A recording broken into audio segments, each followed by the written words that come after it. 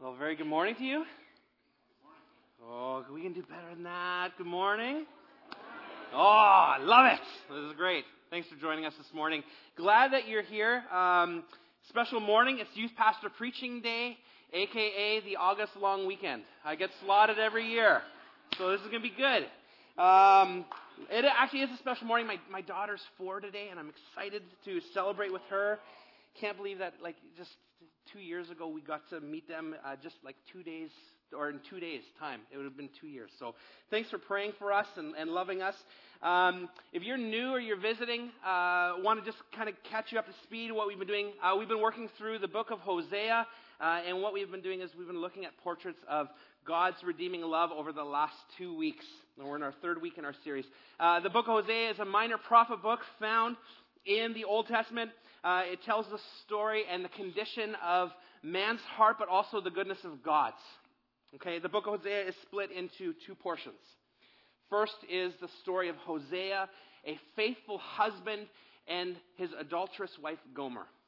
And it is in this portion of Scripture where we read what some commentary authors would say is the second greatest love story found in all of the Bible.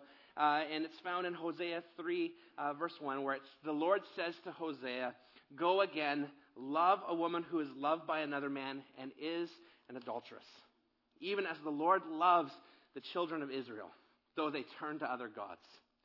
The story of Hosea and his wife is, or gives us a bigger picture of how a nation called by God and loved by God and to be used by God throws it all away to have favor and freedom and what they think is security as they fill their lives with sin and align themselves with foreign nations.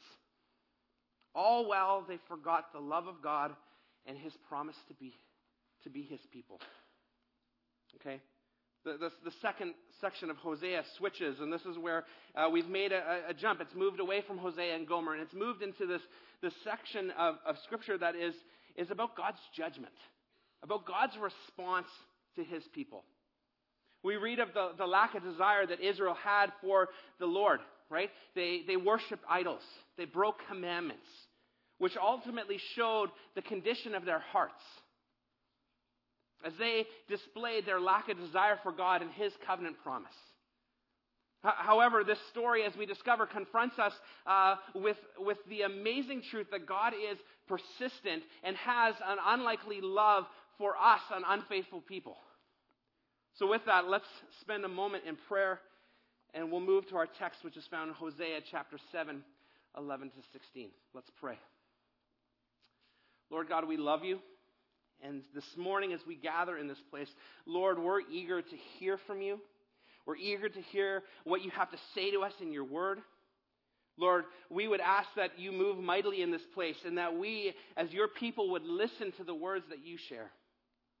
Lord, there's some things that are difficult in the second portion of the book of Hosea. But Lord, I would pray that we would see the need for obedience and the deep need of repentance of sin. May we be willing to hear those words this morning and obey them.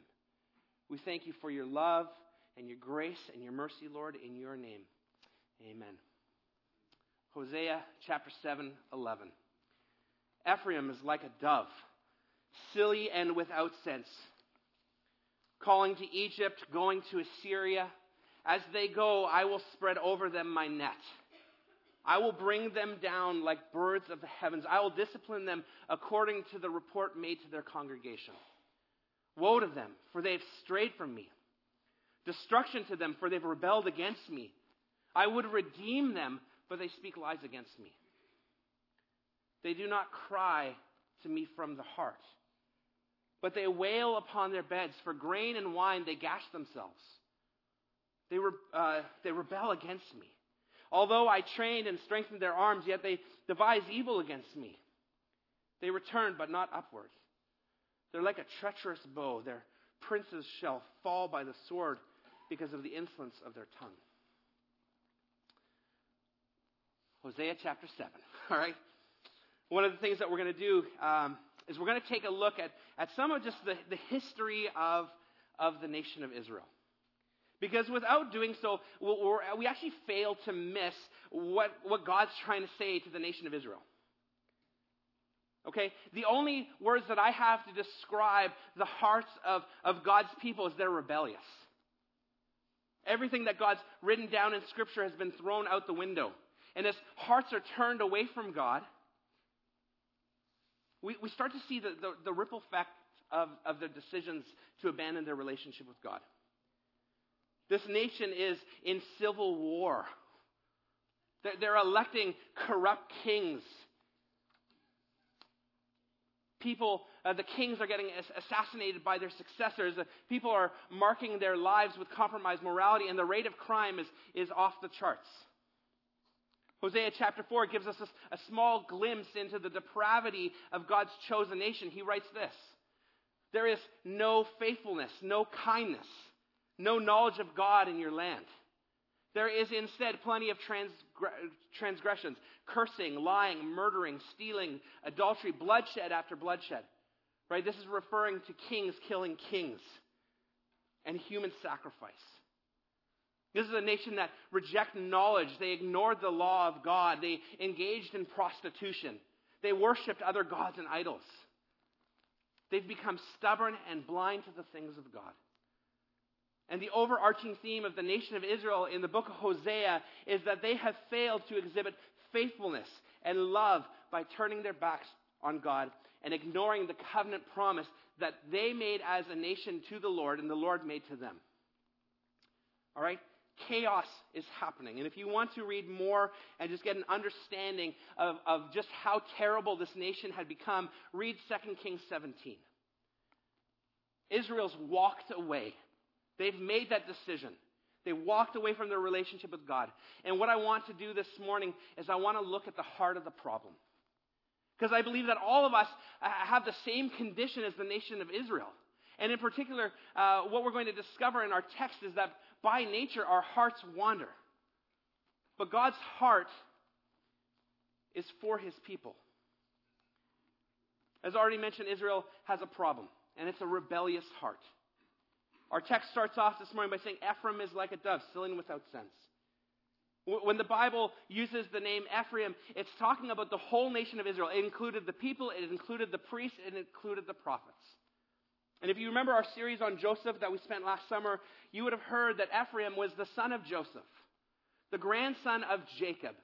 And what happened was Ephraim's the younger brother, Manasseh's the older brother. Jacob extends the blessing, crosses his hands, blesses Ephraim, inviting him to be a part of the nation of Israel, giving him the covenant promise. Ephraim ended up becoming the largest tribe in the northern kingdom. But the issue with them was that their heart was always in the wrong place. So Hosea, a prophet of God, has to call a spade, and when he says this nation has no heart. Their hearts have become wicked and evil, and the reason why is they're choosing to sin. They're choosing to walk away. Hosea 4, verse 11 tells us that the heart of man was filled with whoredom and wine and new wine, which has taken away all understanding. You see, the nation of Israel was really good at fooling around with other gods and other nations. And in the process, they started to abandon God's law. They allowed sin to become a regular part of their lives. Their hearts became compromised. They became filled with every kind of wickedness, evil, greed, and depravity. They're full of envy, murder, strife, deceit, and malice. They're gossipers, slanderers, haters of God. Insolent, arrogant, boastful, inventors of evil, disobedient to parents, without understanding, untrustworthy, unloving, and unmerciful. This is the heart of the nation of Israel, and it's the heart of man. And the danger of our hearts is that it's so easy for them to be misled. Because the heart of man is deceitful above all things and beyond cure. When the Bible talks about the heart, it refers to the most inner part of humanity, the most inner part of who we are. And it's out of our hearts. It's out of our heart that we have willing desires. It's the source of good and evil qualities or behaviors. And God wants our hearts. Not part of it, he wants them all.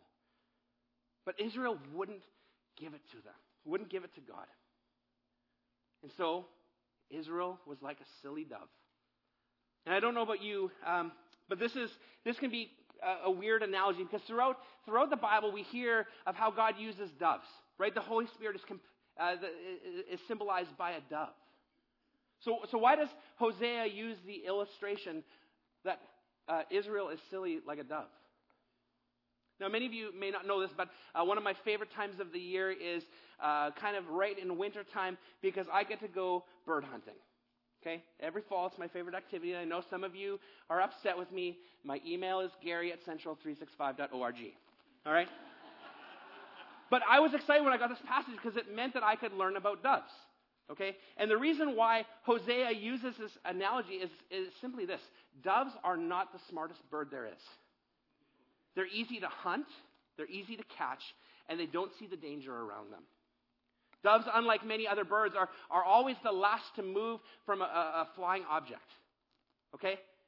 They don't move out of the way, and they always fly back to the dangerous situation and the dangerous places instead of to safety. And what we read is that the nation of Israel in particular was turning to foreign nations. During this time, the whole nation, as I said, was in a state of chaos. Droughts had swept across the land, making resources limited. King after king is being assassinated. Their lives are filled with evil and wickedness. But instead of turning to their God, Israel decides to call on the help of foreign nations. They decide to submit to Assyrian rule. They start paying them money for resources and protection, kind of like the mob. And after a while, Israel becomes sick of this. And so behind their backs, they start turning to Egypt. And they have the bright idea of, well, you know what, we should probably stop paying the Assyrians because they're not protecting us, and we've turned to Egypt, and Egypt will help us. And they did that without notice. And now destruction is going to happen. Right? Assyria is mad at Israel. And we look at the bigger picture. We see that this is a nation that was in danger. Right? It was full of depravity. And if I was to put a finger on the issue, it would simply be because of this. Because they wanted to follow their own hearts. They wanted to follow their own hearts instead of submitting and listening to God's instructions. And as I think about the heart of the issue, I think of our culture that says this. Follow your hearts because your heart knows what's right. Right? Follow your hearts because your heart knows what's best. But the issue believing this is that our hearts are the very being of who we are. And they're easily compromised. Often our hearts are compared to a compass. But the issue with our hearts is that they're broken. They lead us astray, and instead of pointing us in the right direction, we end up wandering aimlessly. We wander aimlessly in our sin. Jesus himself even said that when he said this, out of the heart comes evil thoughts, murder, adultery, sexual immorality, theft, false witness, and slander. And I don't know about you, but my heart often deceives me. And the result is always the same thing. It's always sin. Right? And as we read through the Bible, we understand and we know that there's consequences for having a rebellious heart. And it's that we become cut off from God. Isaiah 59 verse 2 says, your iniquities have separated you from your God. And the reason why, according to Greg Gilbert, who is an author of a book called What is the Gospel? Our young adults have been going through this, and it's a great book. I encourage you to read it. This is what he says. Sin is a lot more than just a violation of some impersonal traffic regulation. It's the breaking of a relationship. And even more, it is a rejection of God himself, of God's rule, of God's care, of God's authority, and God's right to command those to whom he gave life. In short, it is the rebellion of the creature against his creator. And that's the heart of the nation of Israel. That's the heart of man. But in no way is that the heart of God. Because as we read, God not only wants to correct the sin in our lives, but he also wants to restore our hearts. And this leads me to my second point this morning. God's heart is to save sinners. Our text says this, I will spread over them my net. I will bring them down like the birds of the heavens. I will discipline them according to the report made to the congregation. Now, I know what some of you are thinking. God's heart is to allow a kingdom to be destroyed. But it was actually Israel's choice. God warned them through his law and through prophets. Right? God warned them through his covenant with them and said, this is the consequence if you don't walk with me. But that didn't change Ephraim's heart. And it's because of that God has to respond to not only a rebellious heart, but he has to respond to a stubborn heart. You see, God's heart is to save sinners. And he uses and he allows this wonderful thing called discipline to correct us and purify us and restore us. Discipline can be best described as learning that molds character and enforces correct behavior. It is to be put into a state of good order. Now, many of us in this room don't like the idea of discipline because we associate it as cold, hard punishment. But rather, God's heart and his desire is that the heart of his people be holy, that they walk with him in covenant promise. You see, from the very beginning of God's relationship with man, his instruction has always been this: obey my voice, and I will be your God, and you shall be my people.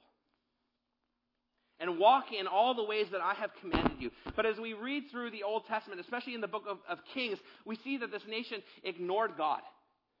They ignored his words. They ignored their covenant with him. You see, the relationship with God was not broken by God. It was broken by man. So according to his covenant promise and to the terms and the conditions that God placed on them, God steps into action, and he's going to intervene. And his ultimate goal is to draw the nation of Israel back into a mutual binding relationship with his people. Because he longs for them to be his people. And God longs to be their God. And if it means that a nation is destroyed, so be it. Because the end goal is not their destruction, but rather it's their redemption.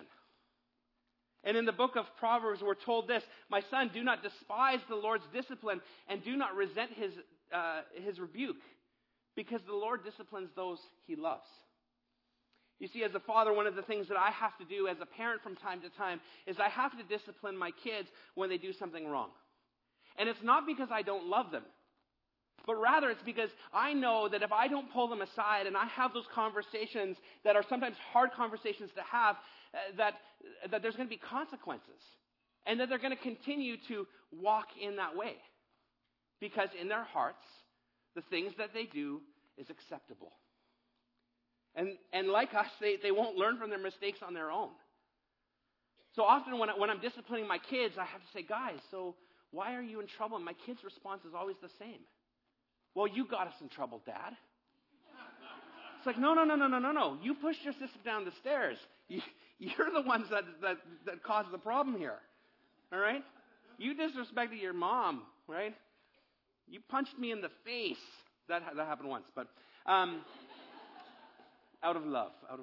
But as a parent, I have to discipline my kids because I love them, right? And I want my kids to walk a certain way.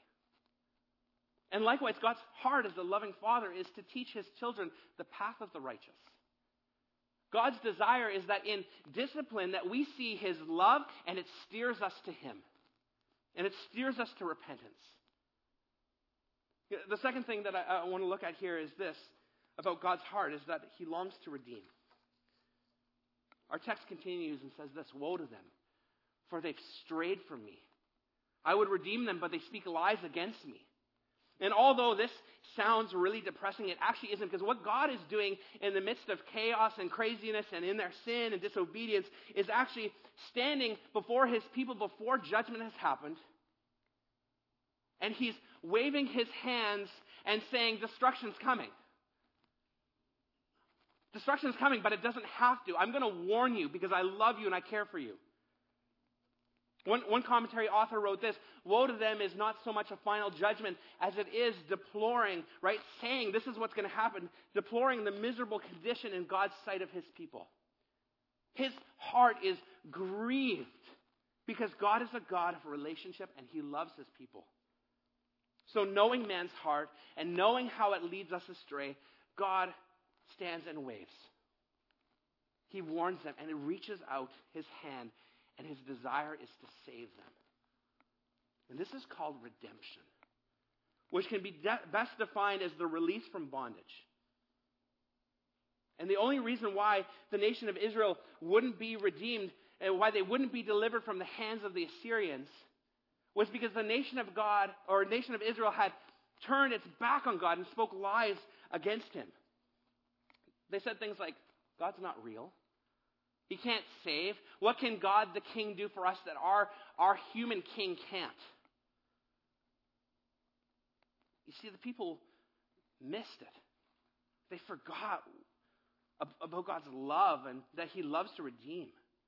And all throughout Scripture, we can read story after story after story of how God redeemed and rescued his people, physically and spiritually. From Adam and Eve to Paul and Peter, we see God rescue people's lives and transform them. But the nation forgot that. But this is the thing, is that we can be sure of God's promises and his covenant to us. Psalms 130 verse 8 says, he himself will redeem Israel from all of their sins. And likewise this morning, God longs to redeem you and to rescue you from the bondage of sin. To save you from the consequences of your actions and to walk in relationship with you. He's standing this morning waving his hands, and he's saying, if you're walking in sin, turn back. I want to redeem you. I want to redeem you. Lastly, I want us to talk about true repentance and how repentance requires us to turn our hearts back to our first love.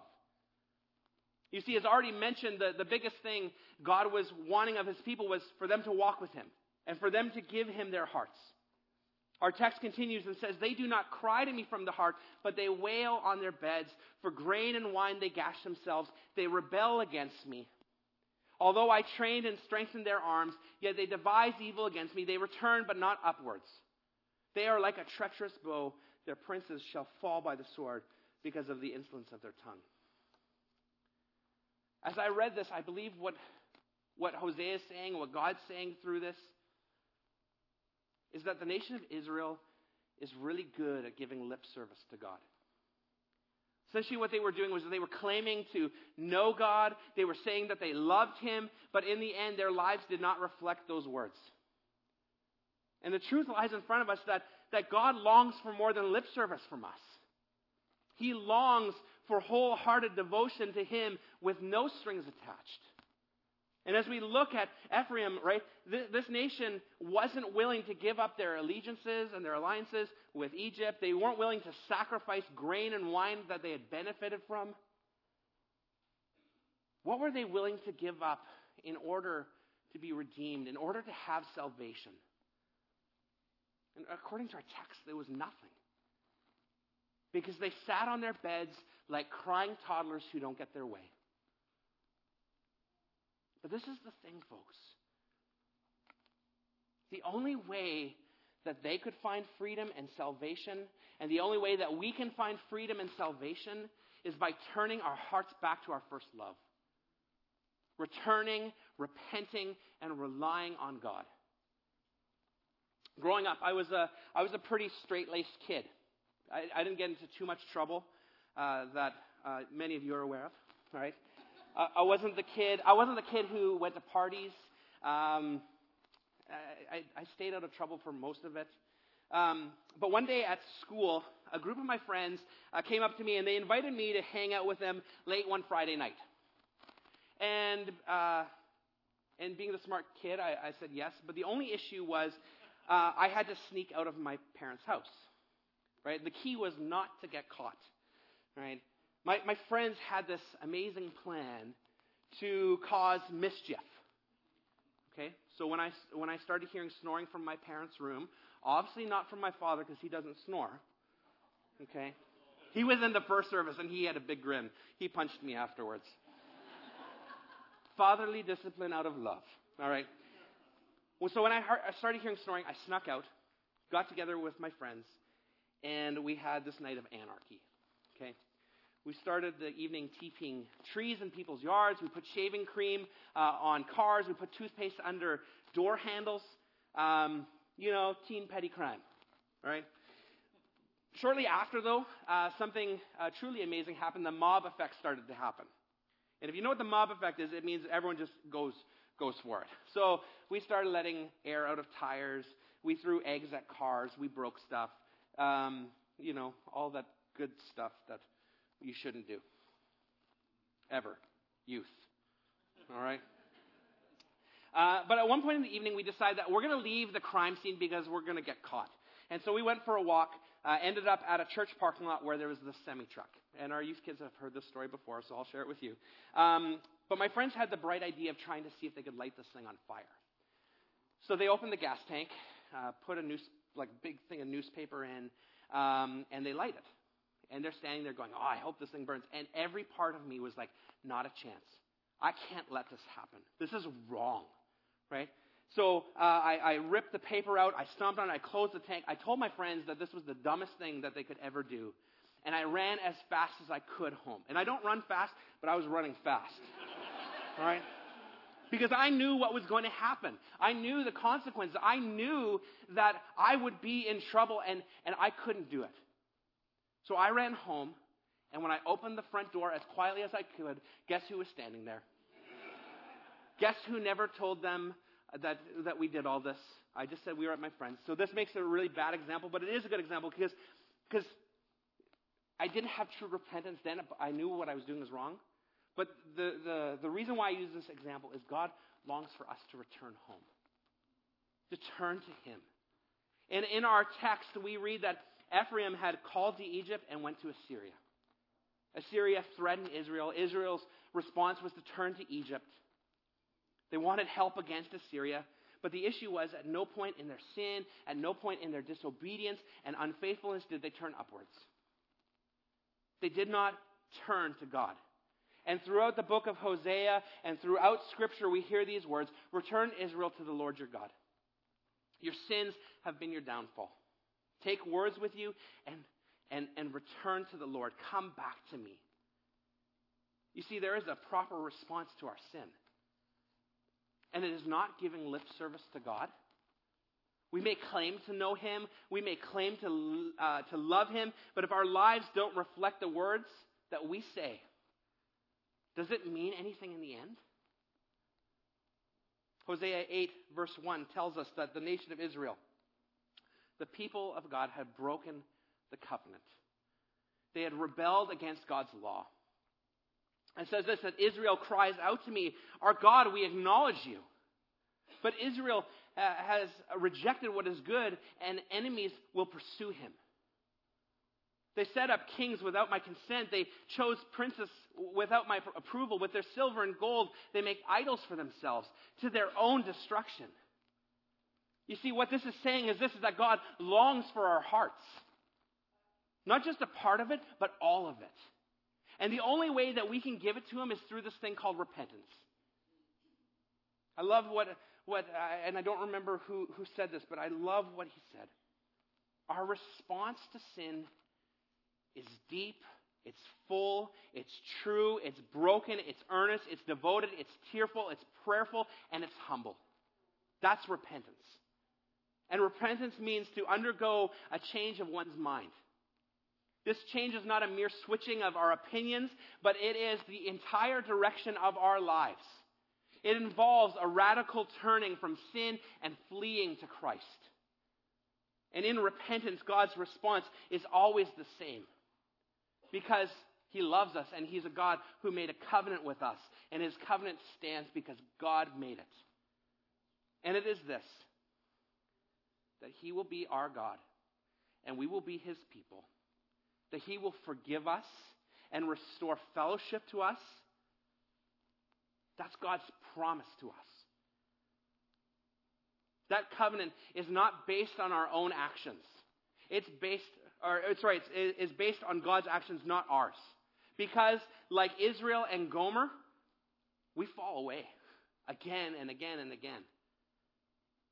And God is always there, longing for us to return to him, like the Father longing for his Son to return. 1 John 1:9 says that if we confess our sins, he is faithful and just to forgive us of our sins and to cleanse us from all unrighteousness. But the issue with Ephraim is that they were blind in their sins to see God waving at them, warning them, and declaring his love for them. And in the end, it was their downfall. A nation destroyed because of their selfish, blind, rebellious hearts. As I look at my life, and maybe you kind of get the same feeling as you look at yours, it's that feeling that we're a lot like Ephraim. A lot like the nation of Israel. We've fallen short of the glory of God. We're quick to worship things that aren't him. We're quicker to replace idols before God. We've turned to other things. And in the process, we actually shamefully mock God with our lives. But God's response to us is this. He longs to reconcile us. And sometimes it's going to be in the hardest of ways, like allowing a kingdom to be destroyed, or by softly tugging at our hearts, convicting us of sin. God's response is always the same. Come back to me. But Israel is like a dove, silly and without sense. Hosea is an incredible book. And I don't know if you're getting that same feeling, but it's incredible. And if you skip to the end, this is what God says. How can I give you up? How can I hand you over? My heart recoils within me. My compassion grows warm and tender. I will not execute my burning anger. I will not again destroy Ephraim, for I am God and not a man. The Holy One is in your midst, and I will not come in wrath. So what's God's plan? He comes in maybe one of the most incredible ways, in the form of a little baby, right? The Son of God to come and to save us from sin, to restore us and rescue us and redeem us from the sin that plagues our life. God sends his Son into the world not to judge the world, but to save the world. Jesus pays the ultimate sacrifice on the cross. He takes our sin and our shame, and he bears it as his own. So that he can save us from our own hearts. As we find freedom in God the Father. How can I give you up? How can I hand you over, right? God's waving. And this morning, God's waving at us. And he's saying, I long to redeem you. We're going to move into a time of communion in a second here. But this, folks, is the picture of how God redeems us. His body broken for you, his blood poured out so that we can find freedom and forgiveness, and the weight of sin can be gone, so that God can be our God and we can be his people. So let's pray. We'll invite the worship team up and invite the servers to come forward as well. Lord God, we just come this morning knowing that we're sinners, knowing, God, that we need you more than anything. And so I would pray that this morning, unlike the nation of Israel, God, that we would not be blind to our sins, that we would understand the cost that was paid for us to have freedom, Lord. May that weight and that burden be gone. Thank you, Lord, for your word, even though it's hard at times. Thanks for disciplining us because you love us. Thanks for your grace and your mercy, Lord. It is so overwhelming to know that you died for us. So we pray this in your name. Amen.